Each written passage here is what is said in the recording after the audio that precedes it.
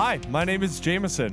Welcome to the Unexpected Experts Podcast, a show where we dive into the vast spectrum of human knowledge and the ways that our experiences make us experts in unexpected ways. Thanks so much for listening.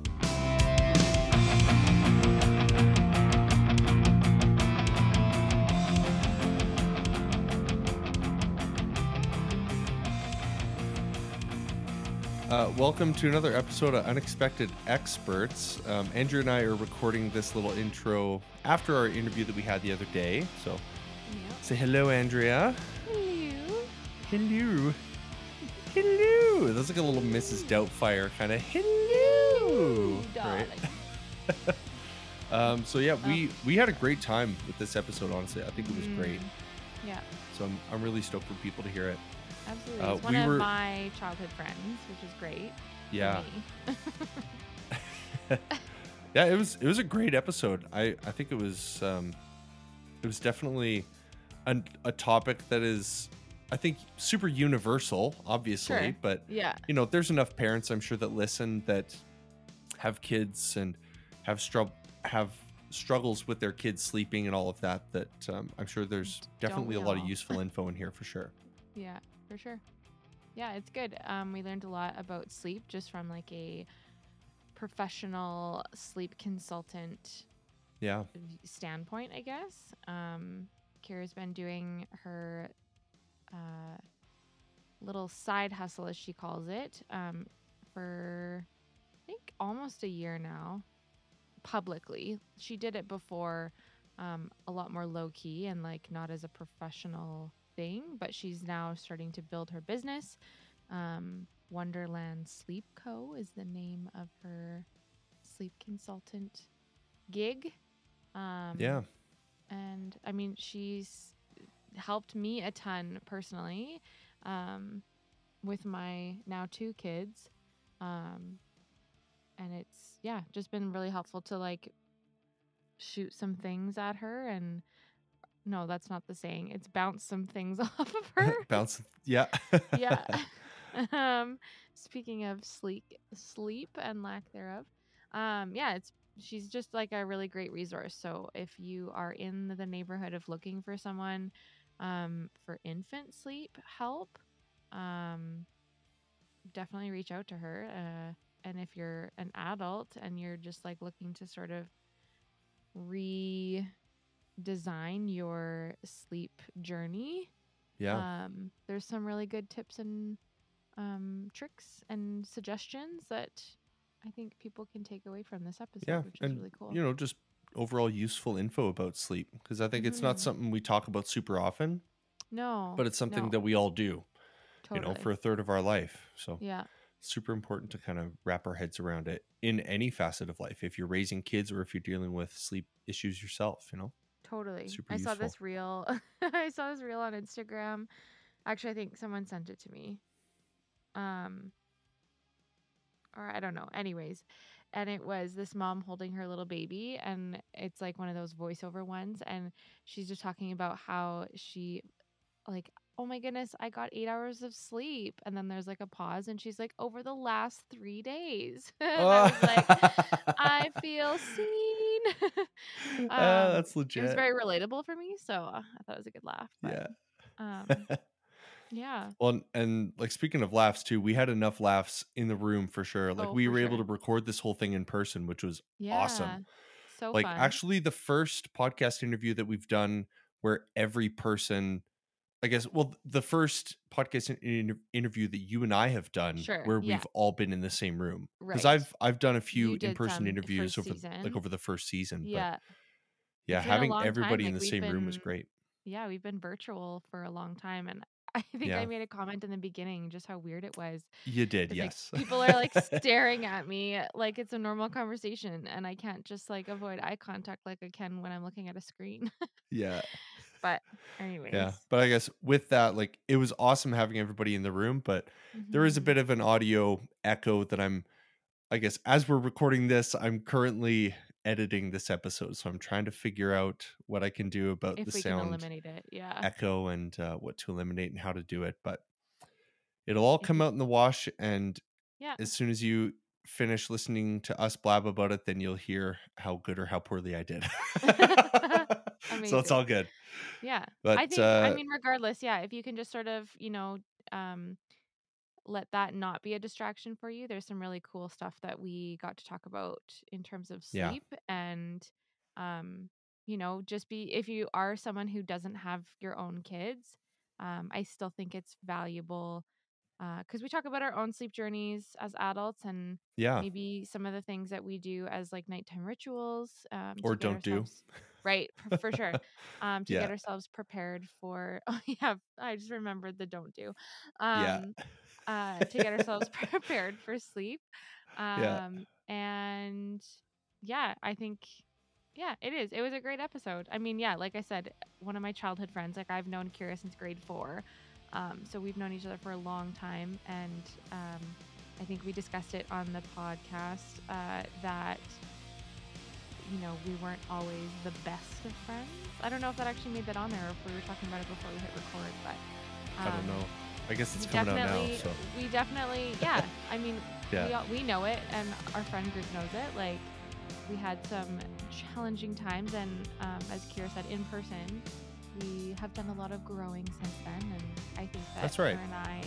her and I are like really close now, especially because we both have kids, and they're around-ish the same age. So we have a lot in common. And we bounce a lot of stuff off of each other, which is really great. So I appreciate her and the wisdom that she brought to the episode. So, yeah, thanks, it was great. So thanks, Kira. So I guess without any further delay, let's jump right on in. Enjoy.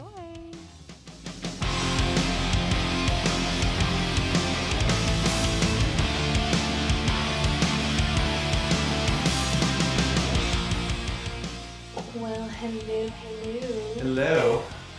How are we doing? We're doing. We are here. We're in person. We're in person. Which is weird. Even though we have our virtual setup. Yeah. Because we're having technical difficulties, but technology just doesn't work some days, and that's okay. Yeah.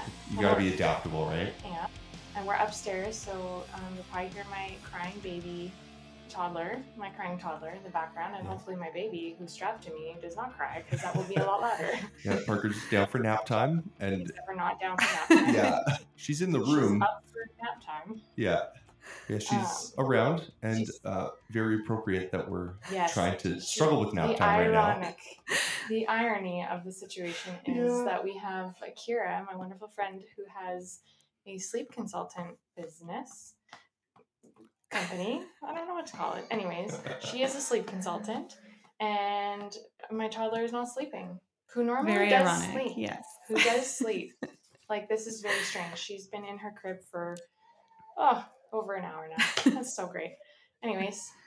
She just knows. She knows that there's a party happening outside, and she just wants to be a part of it. She just wants to be in on the fun. Exactly. Mm-hmm. So, my apologies to the people. She is okay. If you hear her crying in the background, she's fine. She's absolutely okay.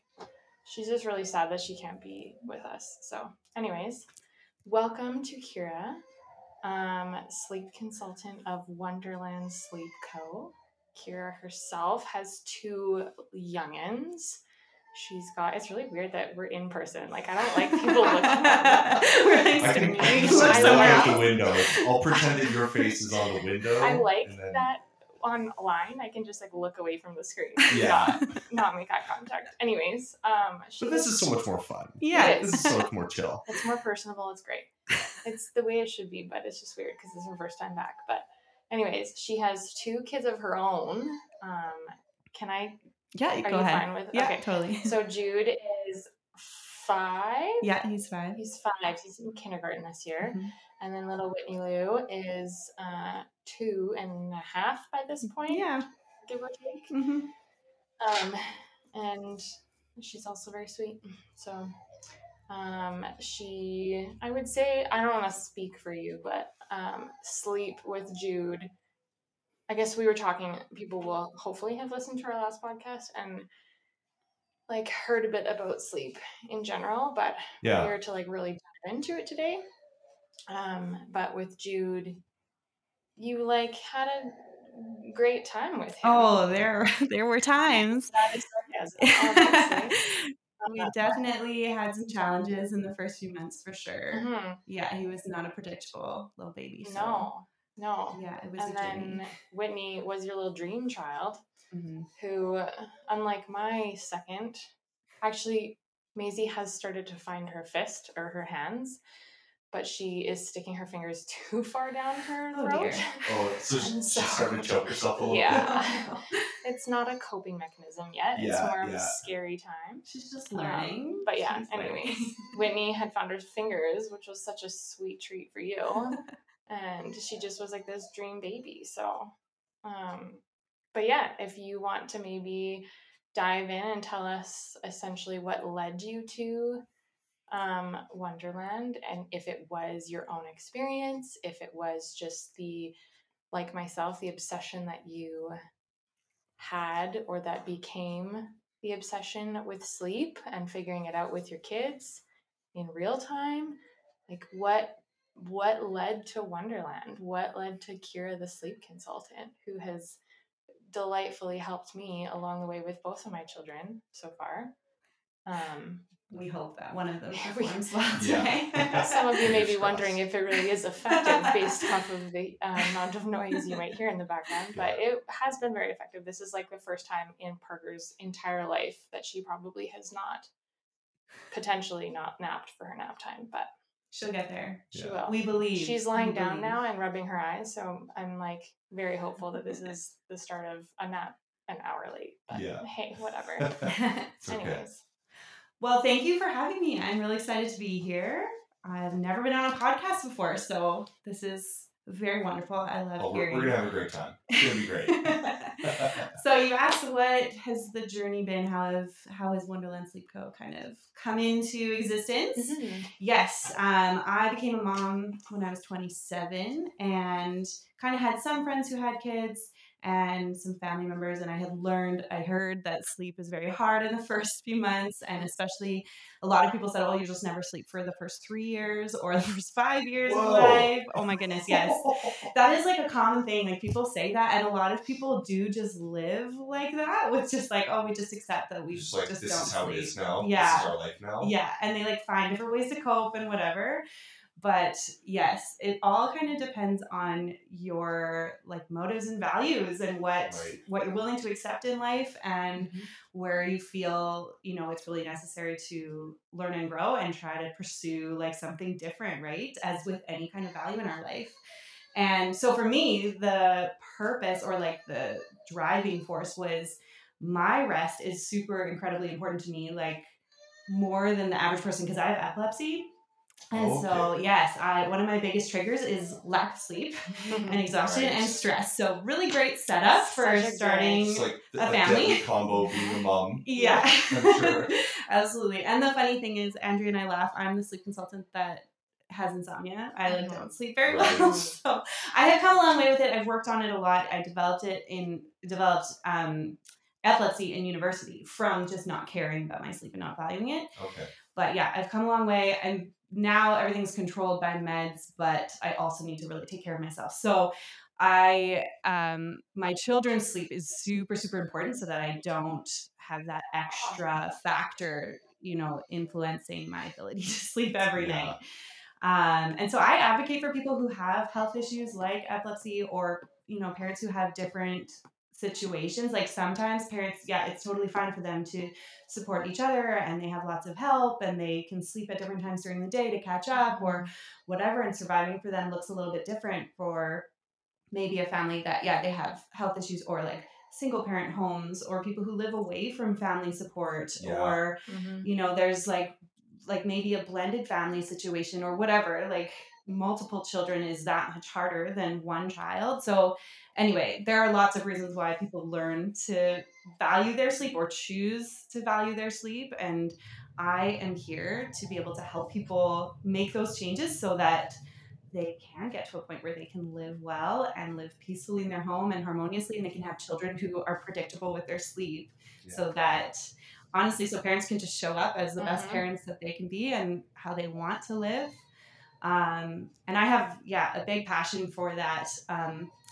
sorry, I guess there's more to the story just because my degree is in behavioral science. It's actually the same degree that Andrea has. Okay. Did you two go to school together for that or no?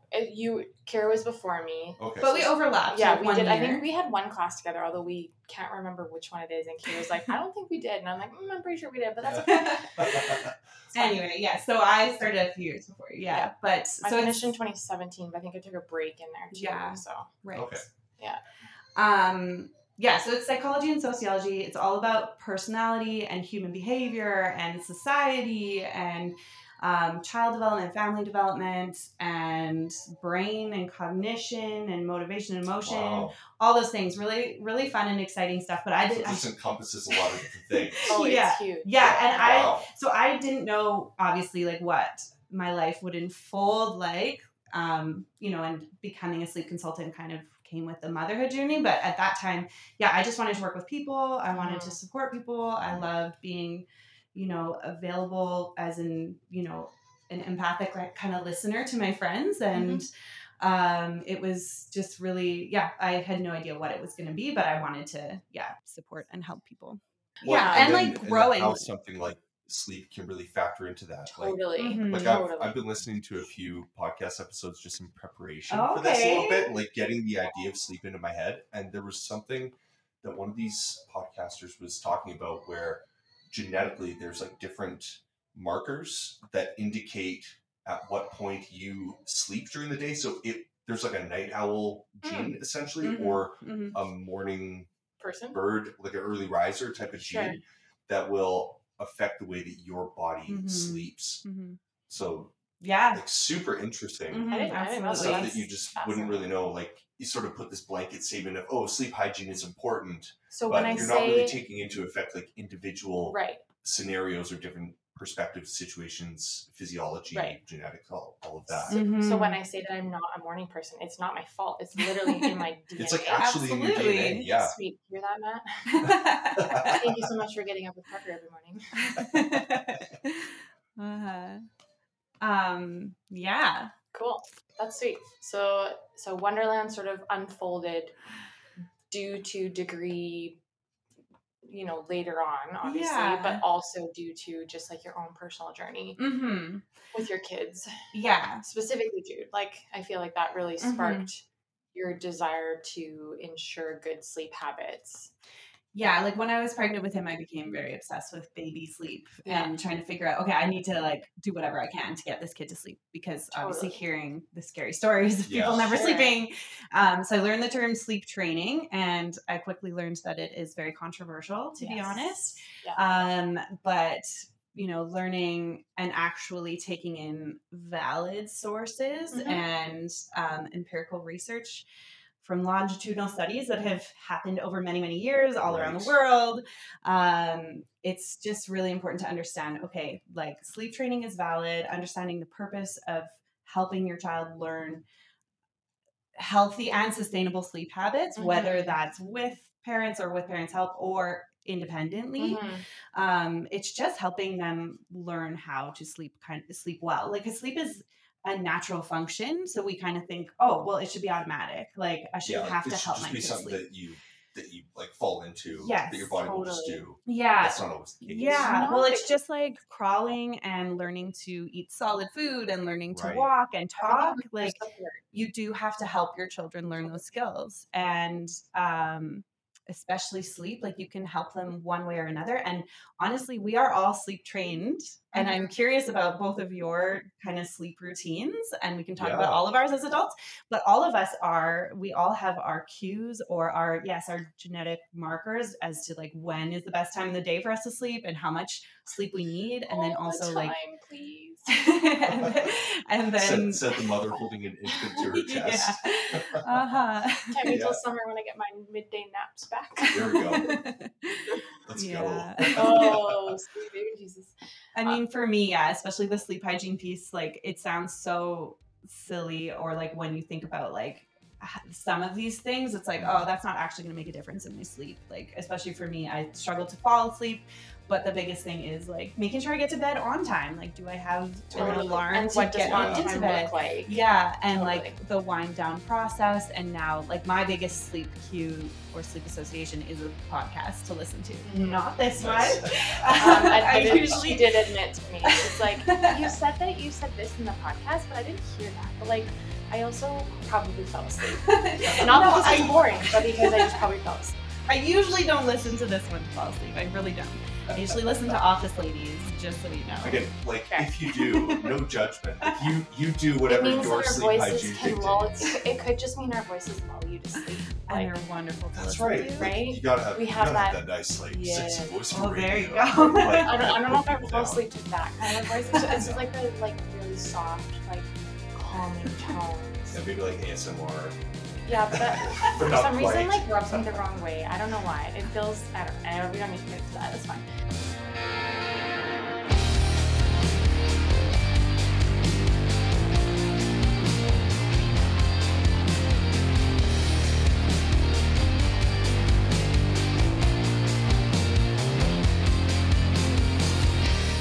Anyway, I'd like to hear either of your sleep routines or I think, did we talk about this last week? Not last week. Maybe a little bit. Like, legitimately, but like last week, as in the last podcast. Yeah. Yeah, we did kind of like. A little bit. Yeah, just in terms of like when I talked about how Parker, like I went through her nighttime routine, and then I was like, well, like obviously, like I do the same thing every night most of the time. Like, you know, you brush your teeth. I wash my face. I don't know if you do. I feel like guys do not take care of their face as much, which I'm like, how do you not have any acne? What is not the deal? Wrong. Yeah, see, right? But it's healthy, not just for acne, to wash face. Anyways, washing face, brushing teeth. Before children, I would read a book. Now I don't have any issues falling asleep. I just like flop into bed. I'm like, goodbye, world. And what else do I do? Brush my teeth, wash my face. I get a snack because I'm up in the night and I need something to like make my mouth move so that I don't fall asleep while I'm feeding my baby. And a drink. I usually have some water. I'm still taking my prenatal vitamins, so that's part of my nighttime routine. No, I'm not pregnant, for those of you who don't understand that prenatal vitamins are also good for after baby because you get lots of vitamins in them. What else do I do? I get my pajamas on and then I go crawl into bed, and if my child is asleep, then I'm asleep. Goodbye. Right, yeah. Not in any particular order, really. Just those are the things that I will do. Sometimes, which is not a great habit, I'll like quickly scroll through Instagram because I've had zero time during the day to like look at some stuff on Instagram, but I usually don't last long. The last 2 nights, Matt and I, it's funny, I'm like tangenting. I'm using that as an adverb now. It's just a running joke. Like I like to use the word riffing. Let's go riff. When we talk about whatever topic, I'm like, let's go riff on that idea. Like we're riffing right now. I like it. She just gives me grief all the time about it. It's so repetitive, but I like tangenting. I think I'm going to use that. It's not a real word, which is funny as the teacher in the crew that I would use a non-existent word, but the educational professional. Totally fine. Yeah, sometimes you do what you can. Anyways, Matt and I, just like with 2 kids, and Maisie goes down, like Parker goes down to sleep around 7:30. Maisie is just kind of like, we're still figuring her out because she's super weird. We love you. But oftentimes we're in our room in bed at like 9:30, and because she's in there, we like stay in there, and we're like, okay, so we'll just sit here quietly, separately existing together in our room. And so I have just lately been feeling the strain on our marriage and just like our time together. So we rented a movie and we stuck my AirPods in 1 ear each, and we watched a movie the last couple of nights. But the first night we did, Matt fell asleep. So we have 48 hours to watch it. It's very stressful. So we rented like a 48-hour rental it's thing? all you get on Amazon Prime is like 48 hours to rent the movie. And I'm like, this is stressful. Like, we have an hour and a half of the movie left and we only have tonight to watch it.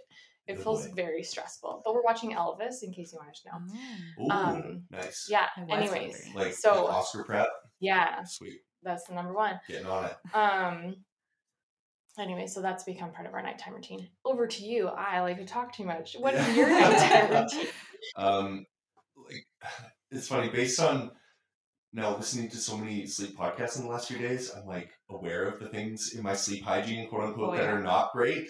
So one thing that I really do, I think pretty well consistently, is I don't have caffeine after like 4 o'clock. Mm-hmm. That's a big one. Because like this goes back to when I used to work at Starbucks. Like I would get a quad shot espresso drink on the way out the door in the evening before going home and going to bed. My gosh. That's impressive. Like you're just putting nitrous in your veins. Wow. At that point. Like quad shot. Like jet fuel. It was unreal. But it would like I would still be able to sleep. And I guess historically I've never had trouble sleeping. Mm-hmm. Every once in a while, like maybe once every month or 2 months or so, there's a night where I can't really get down to sleep. Mm-hmm. And then I'm tossing and turning all night. Do you know what it is that's kept you awake? Not usually. Infrequent times? No, I wonder if it's just maybe pent up anxiety or something in the brain or in the body that keeps you awake. And again, like more that I've been listening to these sleep things, I'm like, okay, that kind of checks out sometimes, right? Go get your behavioral sciences degree. You'll mess yourself up. It'll be great. It's more about overanalyzing yourself, right? Yeah, it's not about analyzing other people. This is people, but wait, we analyze people. Shoot. Yeah. I'm screwed.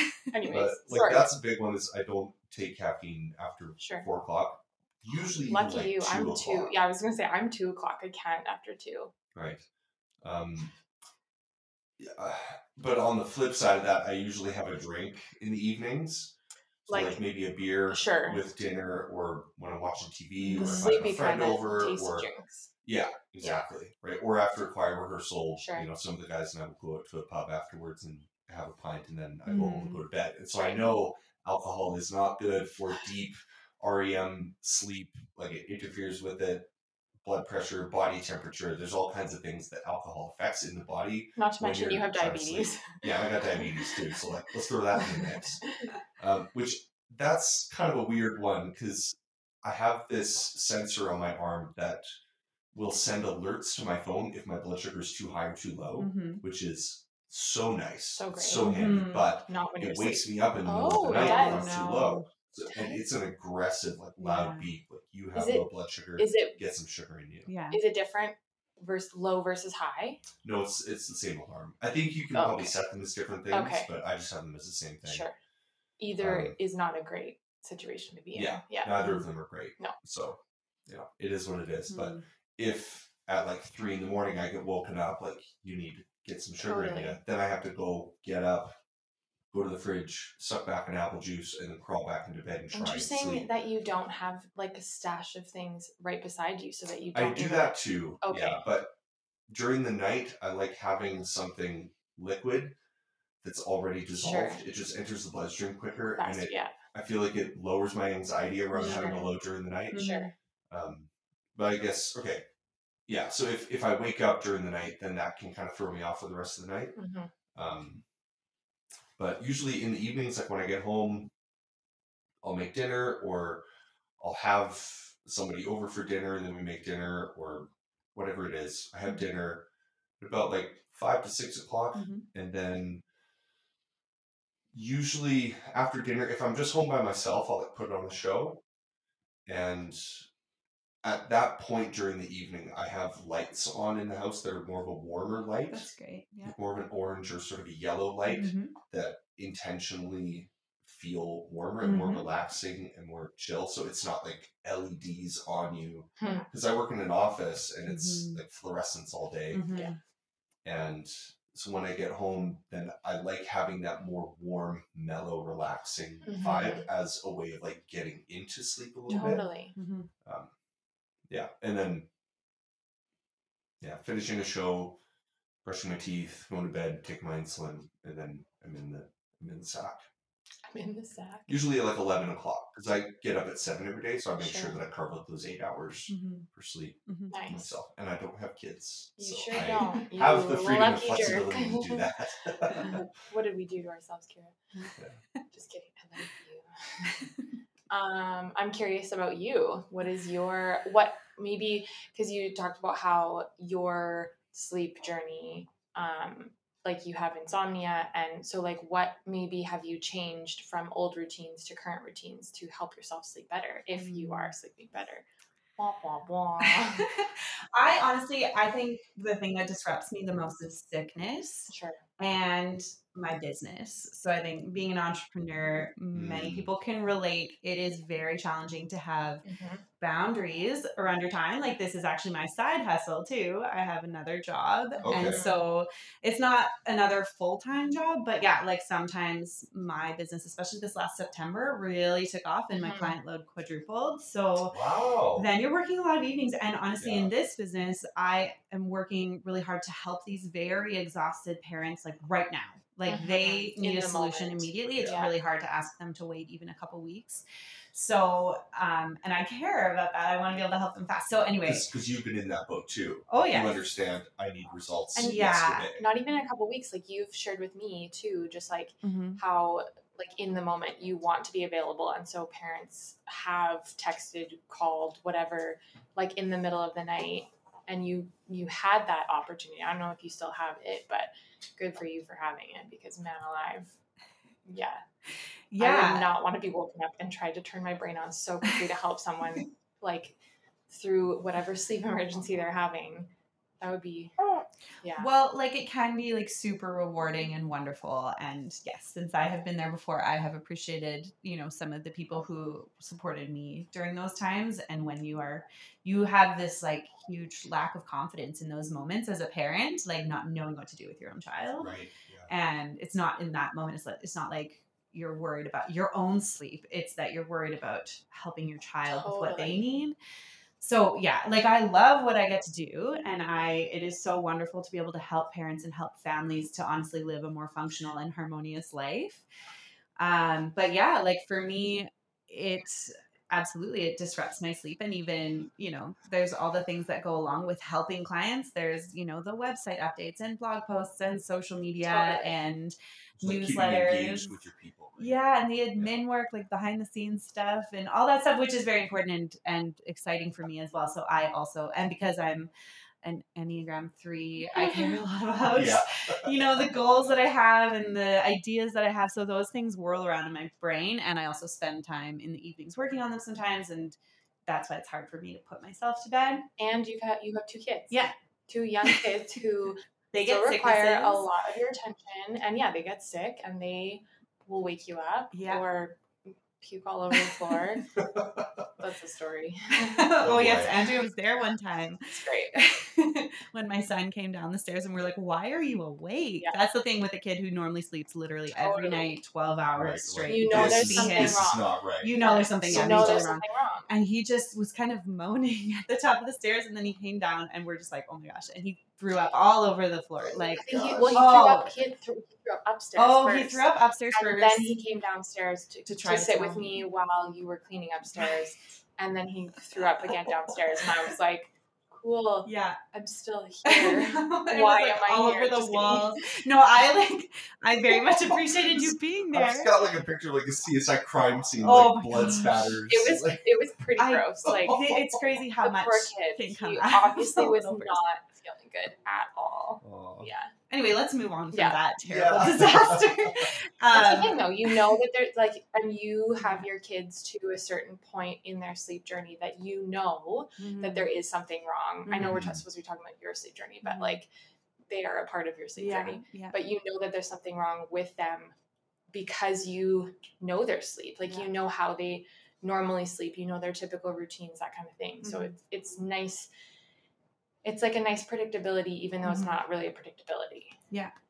Well, that's the thing. Like, we're just setting things in place. Like, that's what I do with parents, is working on like setting limits and boundaries so we know the routine and they know the routine inside and out. And kids who can sleep independently, especially, they have their they have the skill and they know the skill. And so my son is actually really proud to tell other people how well he sleeps and that he knows how to sleep well. And so cute. That's cool, actually. Yeah, and he will tell me when he's tired and when he needs to go to bed, or like the other day he actually needed a mental health day from school. He was there at school. He's 5, and he got the office to call. Yeah, he's the best age right now.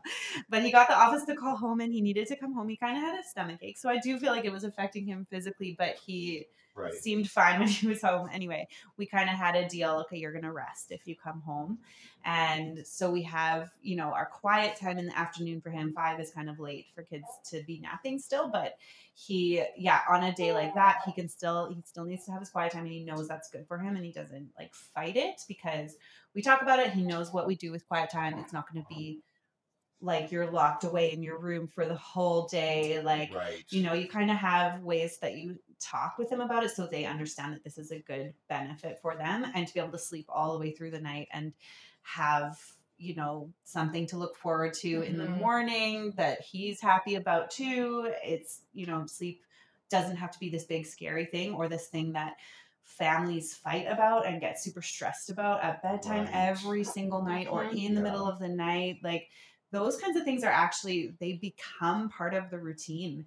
I actually just wrote a post yesterday about, or a couple days ago, it was about how kids, you know, when you do have bedtime battles, it actually can become like part of their rhythm of going to sleep. It's like, well, okay, so I have my snack downstairs, and then we go upstairs and I brush my teeth, get my pajamas on, and then, or brush my teeth, get into the bath, and then run around in circles, you know, and it's really crazy until mom grabs me, and then I put on my pajamas and go to sleep, or like I fight. That's or part of the trajectory. Yeah, and it becomes their routine. And then, you know, through the night for different night wakings as well, parents come to me and they say, "Well, this happens every single night," or "This like is starting to happen all the time. Like, why is this happening? It didn't happen before." But I'm like, yeah, it's becoming a routine, and kids will get better and better at what their routine is because they're learning Parker's 5 a.m. wake up. Yeah, well, they're learning how parents will respond to them if they do something, even if it's like a negative behavior or like the parents don't respond like well. It can be like something that they look for as a way of connection with the parents, and it just like I said, it just becomes kind of their routine. So we work on you know, there's a plethora of things that you support parents with. But this was your sleep journey. Oh, right. Sorry. I can tangent too.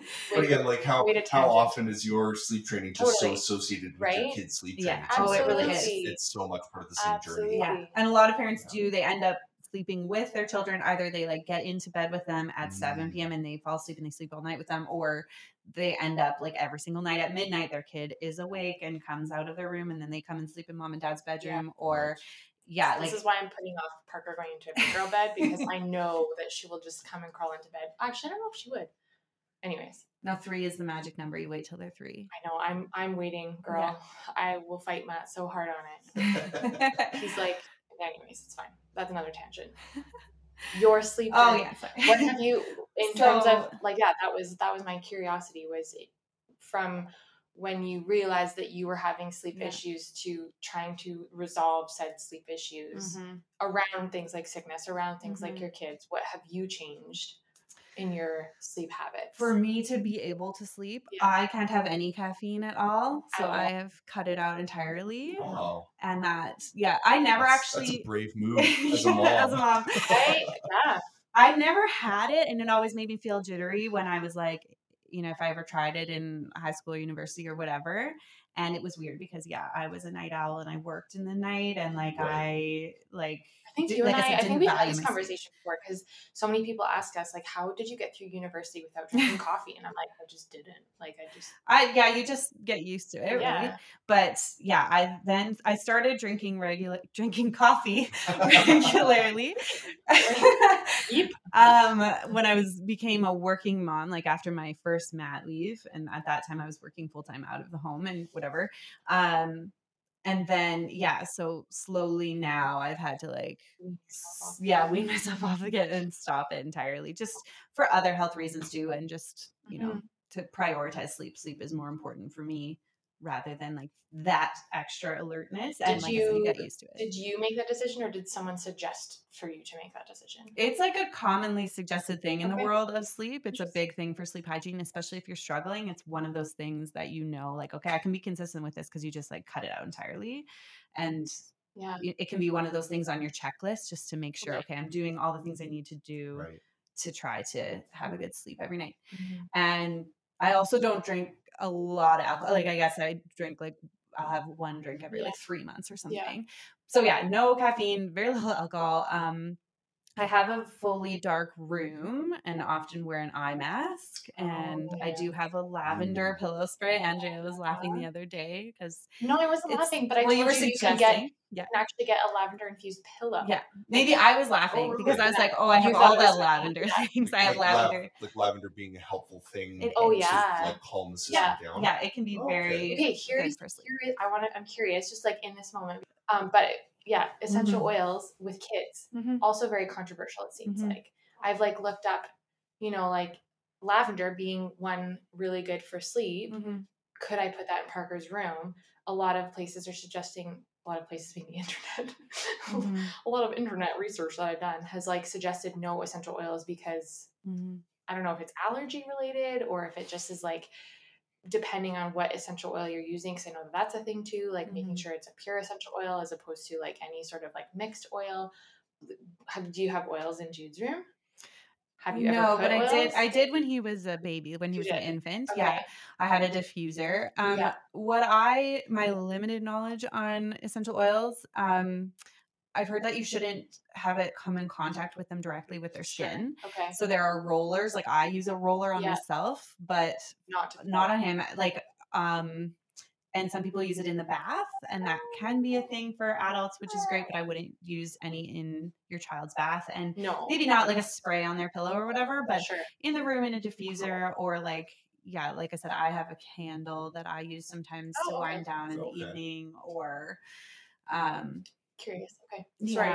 I just but like there's interesting blends. Like I have a children's blend that's got lavender in it and chamomile, and I'm not sure the other ones, but I'm not sure I wonder if that one is a little bit more safe to put in your child's diffuser. You would assume if it is a children's blend. I would hope. But you would hope so. It's just, I think that extra step of being, just a little bit more careful with this tiny little human. Totally. It's maybe like not even an allergy, but a sensitivity to something in their environment, right? Anyways, lavender spray on your pillow. I am really bad for being on my phone and not only checking email, which is really bad, but just like taking in that blue light, which it definitely interferes with melatonin production. And I definitely scroll, just kind of that moment at the end of the day where I get like some alone time, but then also, like I said, business ideas. And sometimes that's the time of day when I can respond to texts, and I'll do a big brain dump on my phone in the note, like at the end of the day. And that can be really good for sleep, to be able to like calm your mind. Could you do it on a pen and paper? I have before. Yeah. I should have one on my table next to my bed, but I'm not judging you. I feel like because then I have to like actually turn on the light, and anyway, there's all these reasons why we do the things that we do that we know like interfere. And towards that like anxiety thing, I've heard of people either having a journal or they record voice memos of like, this is what I'm really worried about, or this is what I'm anxious Whatever about. You're this is what's stressing about me out. Like having that as a release before you go to bed as a thing to like subconsciously dump stuff off of your mind before you enter into that place where normally that stuff does happen in your subconscious, like in the brain. That's where a lot of stresses and things will get sorted out. So the more you can kind of dump that before you even enter that state, the better. I just started on my phone a note, just like, I guess essentially brain dumping, but it's not like ideas or anything. I guess it's more of a journal. I don't know. Anyways. And it was just like my 3-month postpartum time. Right. And just like, it's been very different than it was with Parker. And so like, just kind of like putting it out on the table, for lack of a better word, just so that I don't dwell on it or like think about or overthink how it's going and how it has been comparatively or just even separately to the first time. But yeah, anyways. I think it's really good, like as adults and as kids, it's a conversation that I have with my son every day. Like, let's have a high and a low that we talk about, like from your day. So it's, we're processing what has happened today. And it's so cute because he's like, he often says, Mommy, I didn't have a low today. Like, he's such a happy kid right now, which is so great. And like, like it's just nice to process like what has happened in his day. And he doesn't need to be worried about the things ahead or whatever. But we do talk about like what's coming ahead in our week. And I have a big, like, I do sit down on like a Sunday night, like almost every week, like when I can, I'll like plan out my week and just have a plan for when I have time to think through these solutions, or when I need to be worried about, or when I need to not be worried about or thinking about, master plans to take over the world or whatever. But Pinky the Brain planning sessions. Oh, yeah.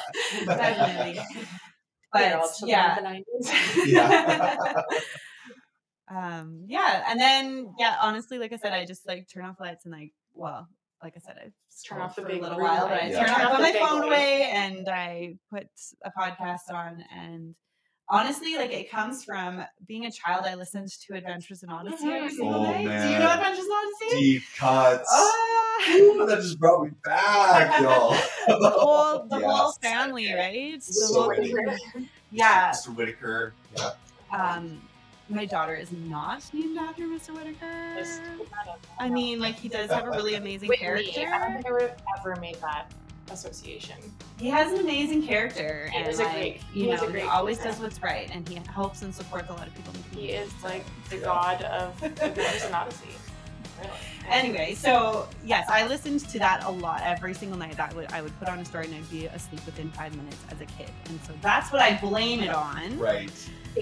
So would do the same thing. Like Odyssey dependence. Yeah, it's a sleep association. And the good thing is, when I had it, it's great. And it helped me and it was guaranteed. And so now, I don't even fight it anymore. I just listen to a podcast or an audiobook. But then, like, you never know where to start at the next night for the audiobook. Right. So you don't want to miss anything.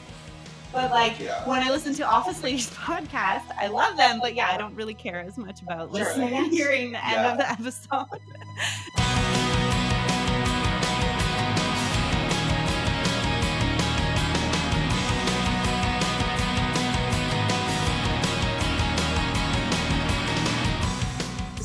She falls asleep or did, her husband, I think, I don't know, he doesn't want to listen to it, so then every once in a while she falls asleep with her AirPods in, but she would fall asleep with friends.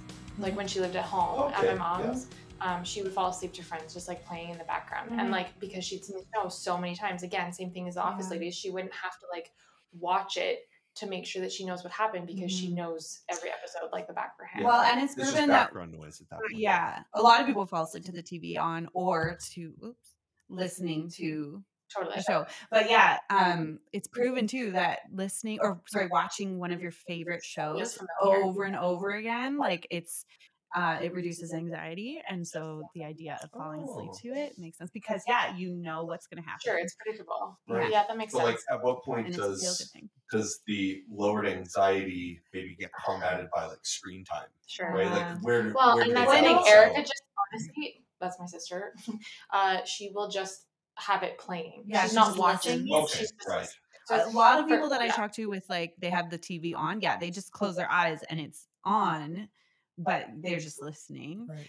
But yes, that's also something like, especially that I work with parents, is another thing on the checklist. Not every kid needs this, but if your kid is struggling, I highly suggest making the room 100% pitch black, dark. Like, don't have any light, whether it's a street light like creeping in, or especially those screens, we kind of cut that out at least 2 hours before bedtime, because that blue light can penetrate your eyelids and wake them up, and I feel like interfere with melatonin production and increase cortisol. Like right now, obviously it's middle of the day. Parker's room is pitch black, but since redoing our floors, go with me here. Since redoing our flooring, the floors are lower than they were from our previous floor, and so the space at the doors is bigger than it was before. Okay. And so we have a towel like covering the crack of the door. And I'm sure people would make fun of me. They're like, why do you have a towel just like on the floor? Because sleep is important. It is. Which folks, she has been asleep for about 45 minutes now, just so you know. Well, tell us why, Andrea. Why is it so important that she sleeps during the day, that she gets her nap in? It's not just for you to have that very important time during the day. It's not just and now with a second kid, I don't actually get a break. Yeah, but anyway, why is it? Why does she need to have a nap every day? Because she's a year and a half, and she needs like specific daytime sleep amounts in order for her to have good nighttime sleep. Like daytime sleep feeds into nighttime sleep, which feeds into daytime sleep, which feeds into nighttime sleep. Do you follow me? You're such a good student. Big cycle. I have taught you so well. Yeah. Well, and that's like, I remember when she was little, I'm like very much, as you two could attest, I'm like not stressed about the fact that she didn't fall asleep. I mean, I was a little bit because it was super weird, but like she is a good sleeper now. But when she was little, and I remember because we have a what are they called? Camera. Like not just a video monitor, not just a sound monitor, so that I could like physically, I mean, when she was little, like, so I could physically like ensure that she was okay in her crib and she wasn't suffocating or whatever, but like also so that I could see that she fell asleep. Whereas with a sound monitor, I mean, if it's quiet, which oftentimes she's just like quietly hanging out in her crib, I wouldn't actually have a sweet clue if she was asleep. So with a video monitor, I can actually, I mean, normally I don't have it on the whole time, but it's out of my reach. But I can, like just check in and see. And like, if she gets up in the middle of a nap and starts crying, I can turn the monitor on and like was evident before we started recording, I could see that she didn't have her one Lovey toy in her crib. So then I had to go in and get it because she'd thrown it on the floor just to get me in her room probably, but she won't sleep without it. So knowing that she didn't have it gave me the ability to go in and fix the problem for her. So, but and then you can be aware of like, at what point is she waking up? Totally. How long does it take her before she wakes up? Yeah. Like when she wakes up, at what level of activity is she at throughout that whole cycle? Like you can visually. Yeah.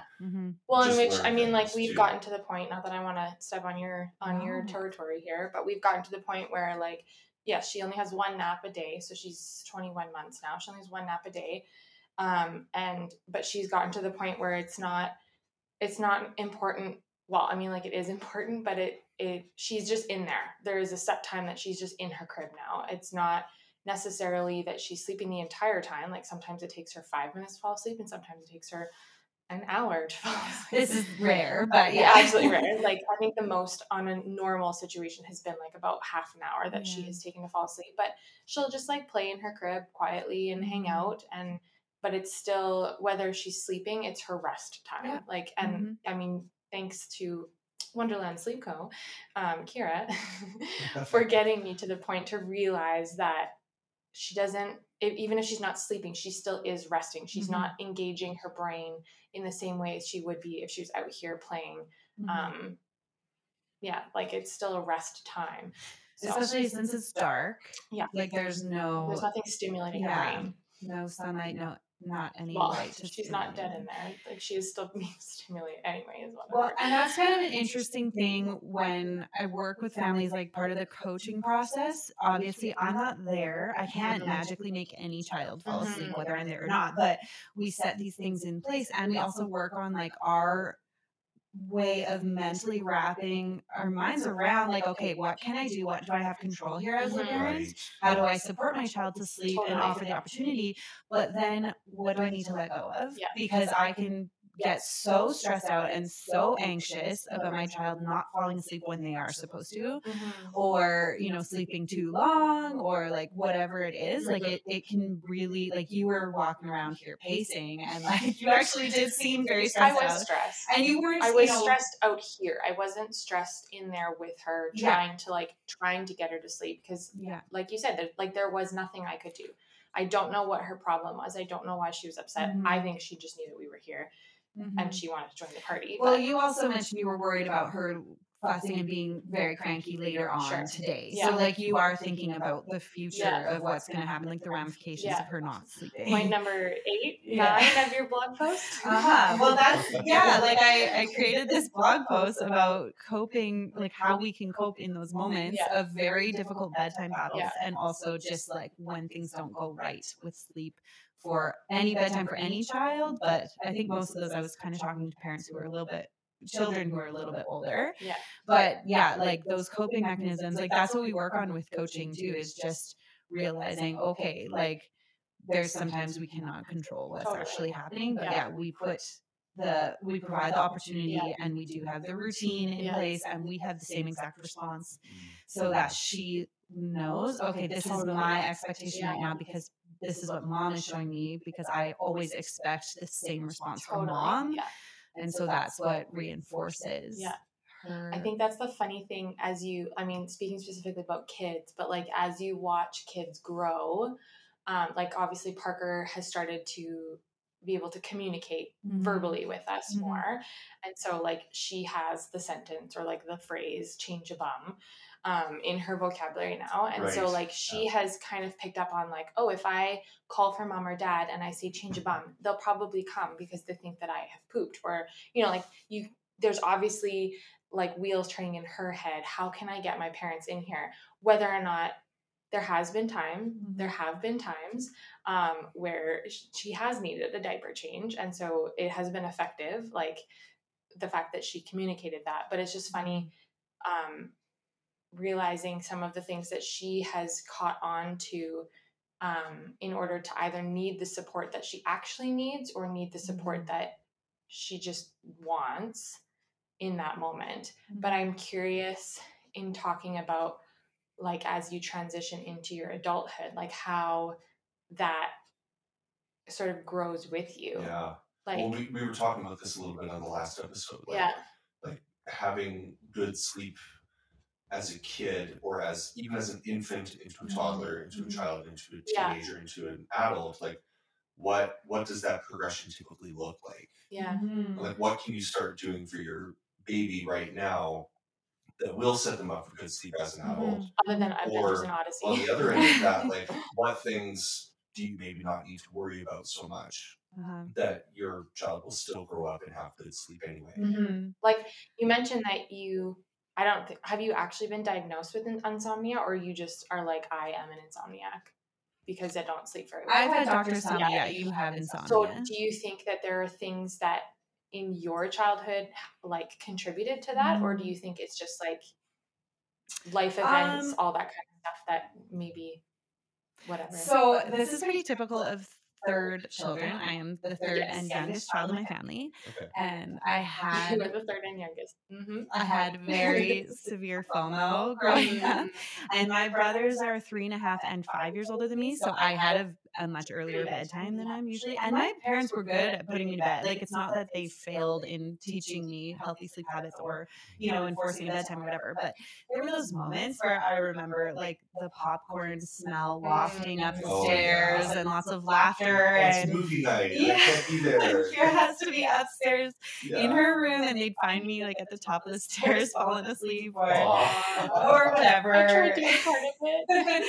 And I mean, like with 3 kids, like your schedule changes. It's just harder to be a little bit more rigid. And like my parents also really, we went on family vacations and we did like lots of fun things. And I also played sports and all those things. And like those things change your schedule. Like you kind of have other commitments that are very important too. So valuing sleep, like Andrea and I now would probably say, if something cut into bedtime, no, we are not doing that thing for our kids. Like we value bedtime so much, whatever. Absolutely. But yeah, not for us, for our children. Just I mean, like give or take a little bit. But yeah, there's just all sorts of sleep or all sorts of disruptions along any child's journey. And then I kind of think for me, especially like I said, with my personality development, and then things that kind of came along and opportunities that came along when I was in university, especially like I was involved in like 40 different things in my third year of university and that was when I started having seizures and just was so excited about everything and didn't have enough time in the day. And anyway, so like my sleep was not important to me at all. Like I just lived off of 3 or 4 hours a night or, whatever, even less than that sometimes, which is very embarrassing for me to say now. But yeah, like once we really get down to it and you really face, okay, this is what's going on, like I have to make a change here. And for me, I was forced to because of my health. And then when my kids came along, I needed to get even better at prioritizing my sleep because it would be really bad for me to have a seizure if I was holding my baby or not even like you worry about like when they're in the bathtub, but like even if you're just holding them, you're going to drop them or because I have like a full on tonic-clonic seizure, so it takes over my entire body and I'm unconscious for a long time and incoherent, and so then my son and my daughter are going to be alone even if I'm not holding them. Like there are so many things that you don't want to have a seizure when you have kids, or like for me it was also when I was pregnant or during the delivery, all those things, especially newborn phase, like it was very important for me to learn healthier sleep habits. So, but yeah, like I think in any kid's life, it kind of depends on their life circumstances and like how the caregivers prioritize sleep and value it, and a lot of your habits around it. But and then also, yeah, some of those genes, and some kids do need a little bit more sleep to function well, and some kids need less sleep. And anyway, the like sleep cycles do start, like adult sleep cycles. The interesting thing is they start at 4 months old. So there's this big scary thing called the 4-month sleep regression. JMO, have you heard of it? Yeah. Okay. I've got neighbors upstairs that have kids. Is your nephew at 4 months yet? My nephew is. Or he passed 4 months? 4 months at the end of. Wait. He was born August 31st, so he is over 4 months now. Yeah. And they are having that trouble with him right now. Yeah. He's not sleeping as well as he was during that 1 to 3 month period. People are so confused and so like bewildered about it because like their child has, they come out of the womb and they're so sleepy. Yeah. Like, yeah, sometimes things are difficult and sometimes they cry and it's like a big world for them to experience. But honestly, a lot of newborns are very sleepy in the first few weeks of life. And then, towards 4 months, they kind of like lose that need to sleep all the time and they're more alert and whatever, but they still can sleep 4, 5, 6, 7, 8 hour stretches. Usually we have to wake them to feed them because their tummies are so tiny and we need to feed them. But yeah, when it comes to 4 months, then often many babies are just like their sleep just goes way out the window, like it goes black because like they're changing to these adult sleep cycles from newborn sleep cycles, which is just 2. It's light and deep sleep.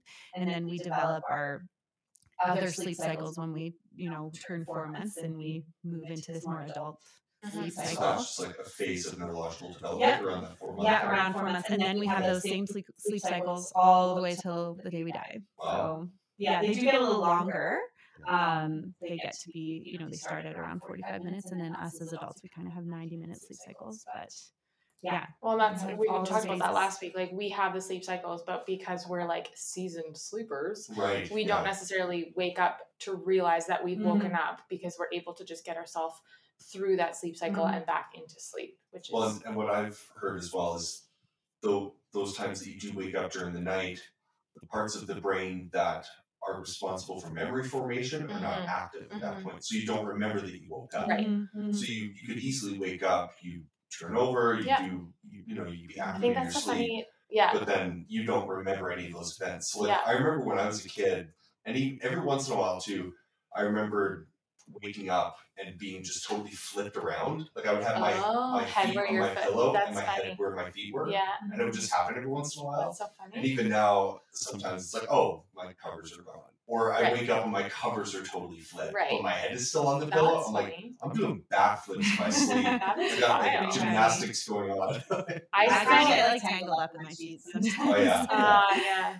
I think in our bed, the cover / duvet either is like way over on my side, like I have pulled it way over my body, or Matt has pulled it way over his body. Right. And so like either I wake up and I'm like, why am I so cold? And I like realize that he's like hogged the blankets. You're like every marriage. Yeah. Absolutely. Yeah. I've heard of people getting like two duvets for that exact reason. Like, no, this is your duvet. You can do whatever you want with it. Like, leave my duvet alone. Anyways. That also just reminds me too, like sleep cycles. I know we have a friend who used to be in choir, but she had an app that maybe she still does, I don't know, but she would record herself, like record her sleep so she could hear, because she would talk in her sleep. She would have like full on conversations in her sleep. Really? Yeah, it was very funny. Yeah, I apparently talk in my sleep too. Really? I say really funny things. Matt sometimes, I think I shared this on the podcast before, but he will sometimes like half wake up and like say, I wish that I had it written down, but he will like half wake up and he'll like ask me something or say something. Yeah. And I'm like, are you okay? And he'll just like go back to sleep. And I'm like, okay. So I'll usually remember it for the next day, because then I'll like ask him, like, do you remember saying this in your sleep? And he's like, no recollection. It's very funny. That's really funny. That's funny. Anyways, yeah, sleep cycles, they're wild. And yeah, they continue. They are ever cycling. Yeah. Yeah. The interesting thing, we can talk a little bit about sleep cycles really quickly if you want. And I would love to hear your learnings over the past few days with your podcast that you've been listening to. How about you go ahead and just share what you've learned? One thing, actually, I was texting with Andrea earlier today about this one. For people that have really interrupted sleep, or it's very difficult to sleep, or deprived of sleep, like maybe in the case of a mom with a newborn, and you just don't get that chance to sleep, symptoms of depression can often escalate with sleep deprivation. Yes. Which unfortunately for newborn mothers also coincides with postpartum depression. So, even if you're already experiencing postpartum stuff, then you're also being sleep deprived. That's just going to amp up the level at which you're feeling that depression. Absolutely. It's just doubling over. Yeah. Well, you talk about, you come home from the hospital, you're recovering from what could have been a pretty intense birth. Well, whatever birth you had or delivery you had, it's intense and you have to recover from it. You're recovering from pregnancy and your body is crazy. Whack with hormones. You are likely going through a big identity shift if it's your first child, and any child adding is like, okay, I'm not working outside my home and I, have a lot of independence in my life, to now like, oh, this is a whole new chapter of my life. And that was a big thing for me, was my identity shift. And then you also could have family pressures or changes in an extended family. You're also figuring out probably a new role or new like dynamic with your partner, with the father or with the mother of this child. And then also the last thing is sleep deprivation. If you get thrown into that, which you will, it's inevitable. It's going to happen. It's a form of impairment, and it is actually a form of torture over time too. Like, well, and if you're behind the wheel with sleep, being sleep deprived, it's a form of intoxication. Absolutely. Like, you can get a DUI for it. Yes. And then you're handed this baby that you have to take care of and, make sure that they survive every day. And there's nobody else who will do that. Like, you're the one person or the couple, you are the two people that are supposed to take care of this child and make sure they're okay. Like, it's kind of a crazy new ride. And I think it's honestly can be the most intense thing that anybody can ever go through in life, is to become a parent. And likely it is often the most intense thing for a lot of people. Anyway, sorry, I'm obviously very passionate about it, but the chance of and the likelihood of postpartum depression, anxiety, and postpartum rage, and so many mental health things can come into play, and do often come into play with a lot of families. And also, like, their values in trying to figure out what is right. Like I said, with sleep training being quite controversial, it's a form of, making sure that we value sleep, but we also, we're working on independence. And that means like leaving our baby alone for a short time. We do respond to their need when they have a different need, but we're not responding to, their need for help to fall asleep, because that's what we want to change.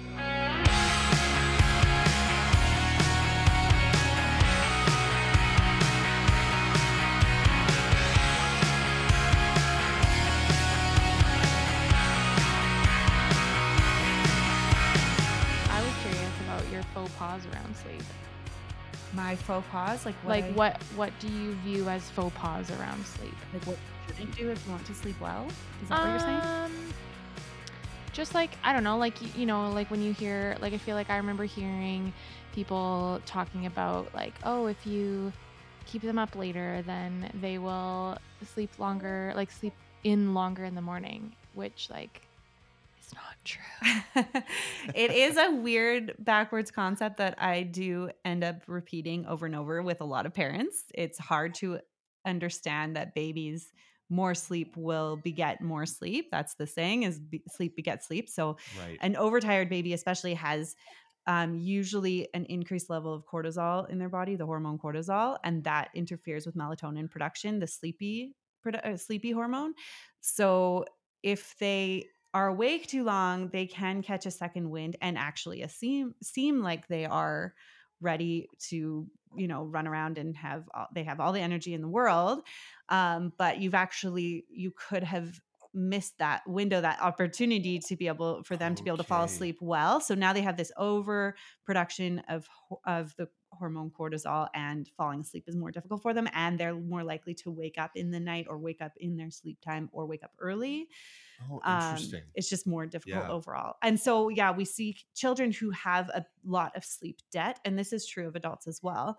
If they have a big sleep deficit or sleep debt, then it takes a while for them to be able to sleep well with their new sleep times and sleep habits.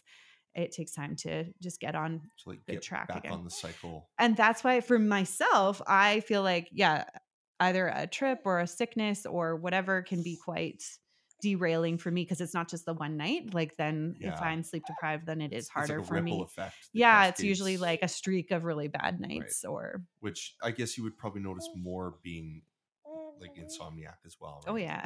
Definitely. Well, one thing that I was learning in these other podcasts too is the chemical adenosine is a chemical that starts being produced as soon as you wake up. Yep. And then the longer that you're awake, the more the adenosine builds up in the body. And then when you go to sleep, that's when the brain and the body starts being able to process that adenosine and lower those levels. But that chemical, and correct me if I'm wrong, I think it's a chemical that it's like a bank of sleep almost. Like the more that you build up in the body, the more the body will start to feel tired the longer that you're awake. Another term for it is sleep pressure. We like to use that. Right. Like that that seems that well. It is a good representation of what it is. So an adult needs usually the whole day to build up enough sleep pressure or adenosine in their brain to be able to fall asleep at the end of the day, then to sleep through the night. If they're going to bed a lot earlier, it's likely going to be more of a nap, and they're not going to be able to sleep their full 8 hours or full 12 hours. So that's why when we get like shift work, it's really interesting, because a lot of people they're not able to nap or sleep long enough if they haven't had long enough of a day. If they want to try to get ahead and have their night shift, then they either need to take something to help them sleep, or they just stay up and they are awake for the whole day and then their whole night shift, and then they sleep longer after that. But that's interesting. The interesting thing too about children, especially tiny babies, is they really can't handle a lot of sleep pressure. So they could not handle all the way from wake up till bedtime, even if we do have them sleep all the way through the night. Like for them, it should be about 12 hours for most babies, most kids. But the whole daytime, they need to have naps, because if they build up, they can't handle much sleep pressure. So for my child and for Parker, who are like, they're on one nap, they can make it 5 or 6 hours from wake up time. And then they become this entirely different person, this raging monster, or, just very cranky child. And, we're in the point of overtiredness, and they're just not happy with life and they can't really cope. So they have to have those naps throughout the day to reduce or let off that sleep pressure. And then it builds again long enough so that they can have their long stretch of sleep overnight. And for tiny babies, like they need more naps throughout the day, because they have way less ability to handle more sleep pressure. Right. That whole sleep pressure thing, and the wakefulness and the like naps even during the day, like I was hearing, it's sort of hit or miss, like how beneficial naps can be, because a nap will alleviate some of that sleep pressure. But whether or not you have enough pressure at the end of your day after a nap is kind of hit or miss with some people. It's 50-50. And I had a roommate too who was he used to work security at like a pipeline manufacturing facility here in Calgary, and his shifts were like 10 p.m. to 6 a.m. And then he would come home, he would sleep for his 8 hours. I think he had blackout curtains in his room. Mm-hmm. And then he would come out of his room at like 2 or 3 in the afternoon. And then the rest of his quote unquote day was spent before going back to work at 10 in the evening. Mm-hmm. And my brother Nathan used to work in a bakery. And those bakery hours, when you're starting at like they're early 4 in the morning, he would sleep for 4 hours, go to work for 8 hours, come home and sleep for another 4, and then that was his life for like quite a while. He was doing that. So one thing that I was hearing from one of these podcasts too is nighttime like shift work has been researched and proven, and like I guess classified is probably a better term for it, classified as a carcinogen by the World Health Organization. Yeah.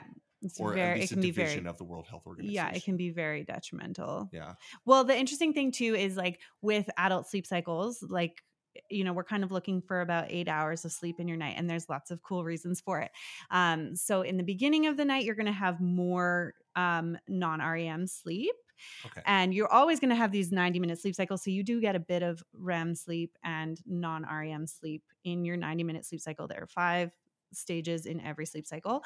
But your body spends a lot more time in non-REM, which is like you can think of it as a big first aid, like emotional and physical first aid for your whole body. Okay. So all of your respiratory and circulatory functions and even your brain, like everything gets, you know, rapid healing kind of in this non-REM. But then when we go into REM sleep, that's where, that memory formation and, you know, this download of whatever happened during the day goes into your frontal lobe. Processing mode. Yeah. So anyway, that happens. It's kind of this battle through the night. In the first half of the night, it's usually the non-REM wins out and there's a lot more time spent in that. And then by the end of the night, you're spending a lot more time in REM in REM sleep.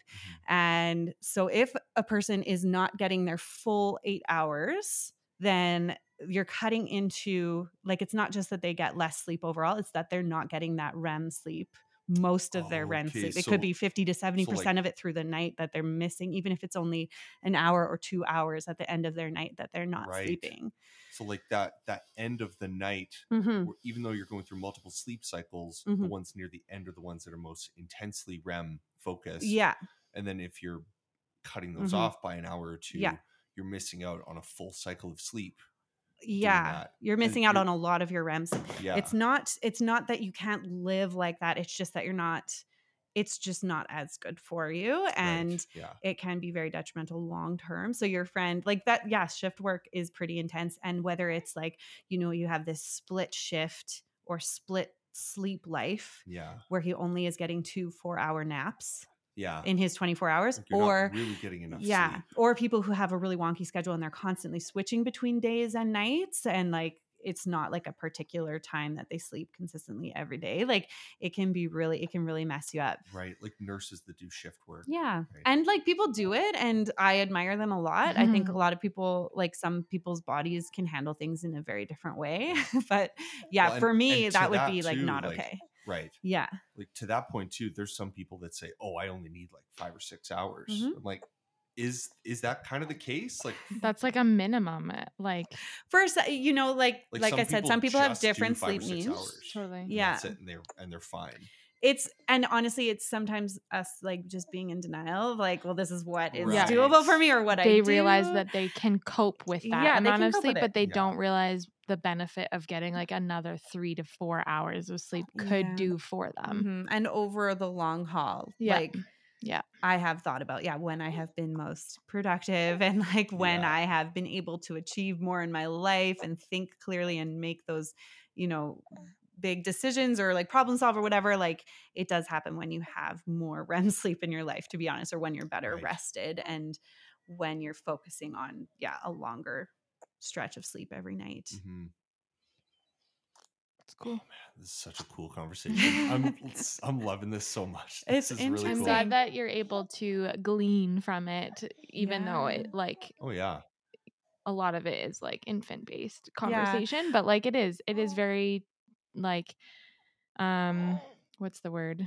It's a universal human experience. Totally. Sleep, but like I mean it's very like it carries with you as you grow. Like there are, tips that even though you're not an infant anymore, like you can still take away some positive things from the conversation that maybe will help you with your sleep. Like maybe you don't have a nighttime routine that like sort of triggers, calming your body down into that sleep mode. I think I might have to go get Parker, you guys. Oh, she's having a time in there. Yeah. But I mean, even just talking about infant sleep with my nephew, who's like 4 months, and my landlord's upstairs. They've got their 2 girls, and the sleep struggles that they've had. I'm sure, it's something that even though I don't have kids and I don't really want kids, like it's something I'm still very aware of. Sure. Yeah. And totally. sleep as a topic is just kind of an interesting one in my mind anyway. I think that's like, it is, it's super fascinating when it comes to infant sleep. Like you mentioned already, like it is very controversial. We hear you, Maisie. Maisie's awake now, everyone. She's joined the conversation. Yeah, sleep. We had a good sleep. It is a very controversial topic because there are ways that you can support your child to sleep that are controversial and can cause rifts in your relationships with people because you might think differently about sleep than they do. And they're not, not that they're not willing, but like they just are not interested in trying the same techniques that you might want to try. Well, and not every method works for every family. Like you do have to find what approach is going to work for you. And if you like I said, what you value in terms of your parenting and everyday life, like you might not want your child to ever cry and experience hard things, especially in their first year. That's very understandable. Like you don't want your child to be in pain, or you don't want them to be crying and upset. And that is painful. And that can be hard for anybody. Absolutely. And we are wired intrinsically to respond to our baby's cries. And we don't want them to experience 100%. that. With Parker going off in the background here. It's fine. Our tiny, tiny baby's cries. But like, Andrea and I have talked a lot recently about car seat confidence. Like we would never drive anywhere with our children not in the car seat, no matter how much they hate the car seat. Like, and often people just end up not going places with their kids. But well, that was me with Parker, mostly due to pandemic, but also because we finally like figured out sleep that worked for her. Yeah. And being at home was like the more successful way, but also because we didn't get the practice in of car seat. Yeah. But when you did need to go somewhere, you would endure the cries. Sure. And she was okay back there.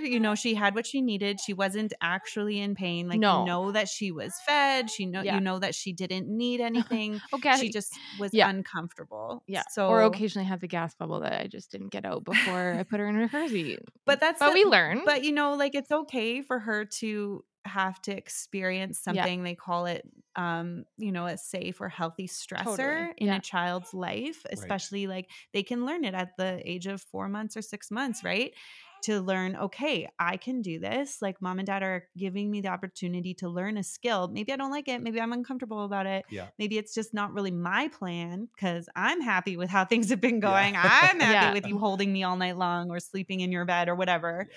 But to expose your child in a safe way to a healthy stressor or to something that, will allow them to learn a new skill or learn some independence, that's really good. And that's what's setting them up for success in life. And that's honestly like what I preach with what I do is like, I care a lot about families learning and understanding what resilience is and how to build the best brain that you can for your child. And I feel like when you say healthy stressor too, oftentimes it's more of a stress for you as the parent than it is for the child. That's what finding the right method really, really means for a family is babies, they can handle whatever sleep training method, how long you want to wait or what you want to do to support your child to sleep. Totally. Whether you go pick them up or not, or you leave the room for long extended periods of time, like they're going to be fine. No, even if they cry really hard, they will be okay. But the parents and the mental health of the parents, either figuring out something that's really fast that's going to work so they can like really recover because they might be in a really hard place in their life because of this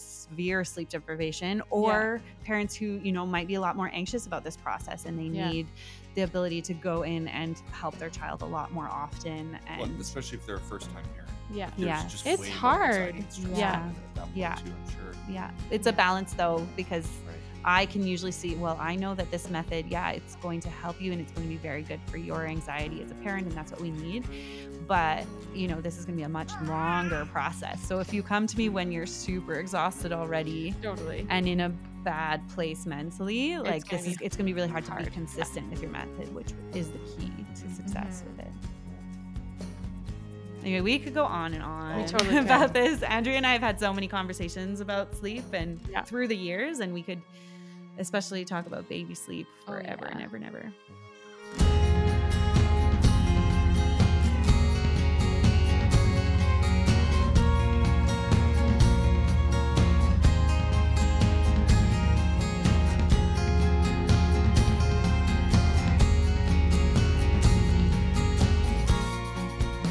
Ask guests near the end of the show, what's one thing that you wish people knew about blank? And so I feel so strongly that I want to ask that question, but I also want to ask another one sort of in there as well. So maybe because you struggle so much with your own sleep, and because that's such an important thing for you, and now that you've got 2 kids and that's something you're very aware of with how they need to sleep well, what is one thing that you found to be really rewarding as a sleep consultant and a sleep coach? Mm-hmm. And then what's one thing that you wish people really knew and understood about maybe the importance of sleep? Mm-hmm. So me, from my perspective as a sleep coach, I find it really rewarding when I can help parents understand that they are important and their needs are important, and their child actually has a need to sleep as well. It's not that we are just being selfish when we sleep train our babies and help them learn these, more sustainable sleep skills so mom and dad can sleep. It's not just for them. It's for their child's long-term development and well-being, and they're growing. It's really important for them. And it's just really wonderful when parents come back to me and say, you've changed our lives. You have transformed our world. And I've worked with some people who are on the brink of divorce or on the brink of suicide even, and severe depression. And, sleep is the horrible source of all of that when you're living in this horrible dysfunction, and we can't show up as parents, or we can't show up as partners, or some people do live in it for so long. So being a part of that is really, just being a support to them is really helpful, and to help them know there is a way out of this and we can work towards a better life for your family. And that is huge. Yeah, absolutely. It's really important. So, to answer the second part of that question, what do I wish people would know about this is, I'm here and there are people to help you in this journey of parenting, to help with whatever you're going through. So, you need to understand that you are important with whatever your need is. If you had a broken leg, you go to a doctor. Yeah. If you have trouble, some people really struggle with breastfeeding and they really want that to be a thing for them. So you go to a lactation consultant, or, reach out to your doctor if you need help with mental health stuff. I'm not a counselor or a therapist, but, if sleep is a hard thing for you, let's work on that. Yeah. And we can achieve a much better, more comfortable way of living. And you are valuable and you are important as a mom or as a dad who has needs as well. And it is good for baby too. Yeah, absolutely. I hope that answers your question. That's the best answer. I love it. Thank you so much, Kira. This was great. Yeah, it's honestly been great to be here. Good. Thank you so much for inviting me. Yeah. It's been a pleasure.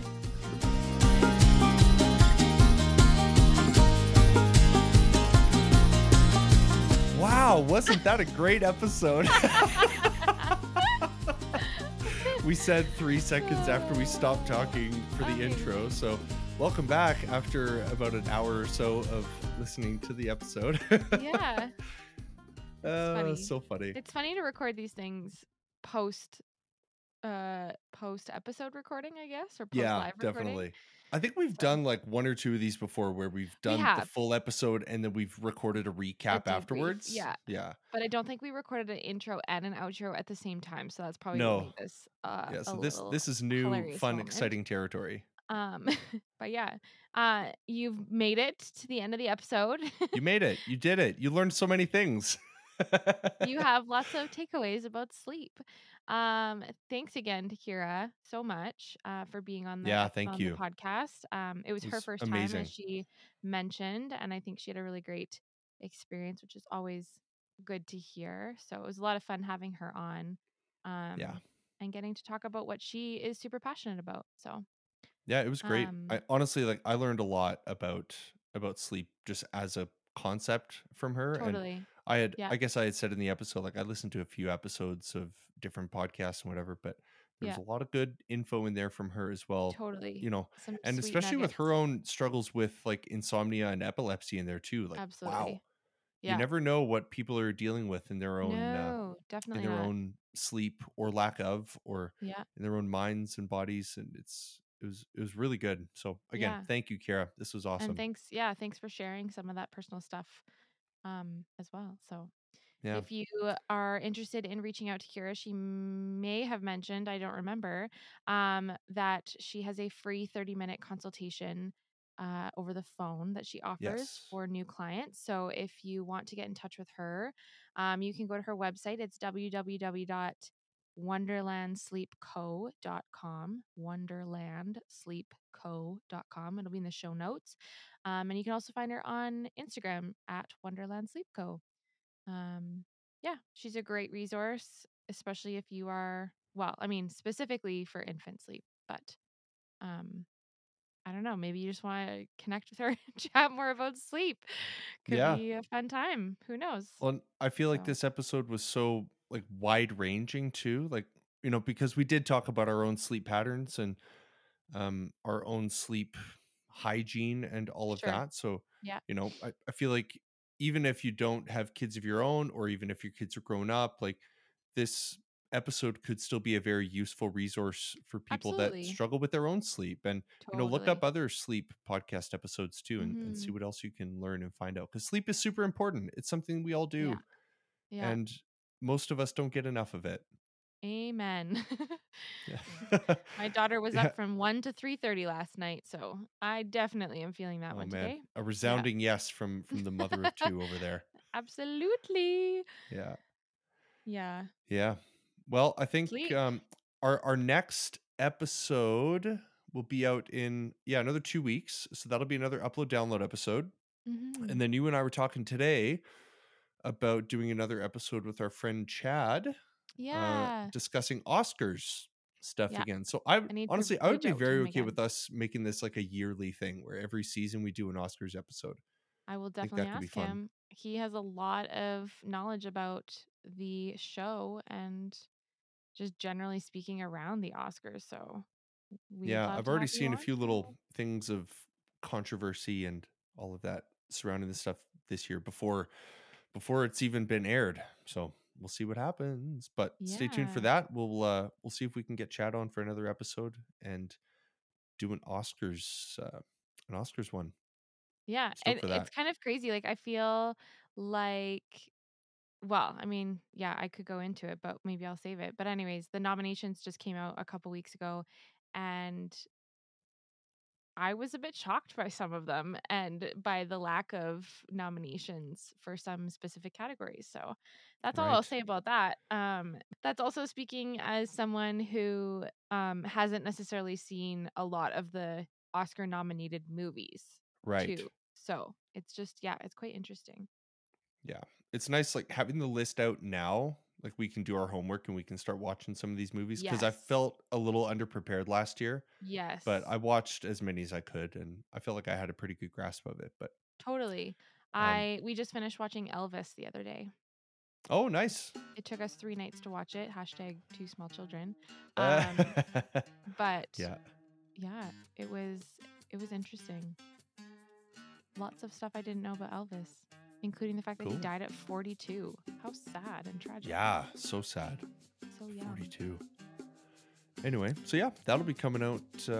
That'll be our next interview episode, hopefully. Yeah, I guess with or without Chad, I think we should talk about the Oscars. But if he can join us, then that would be superb. Heck yeah. Cool. So stay tuned for that, and we'll get that all figured out.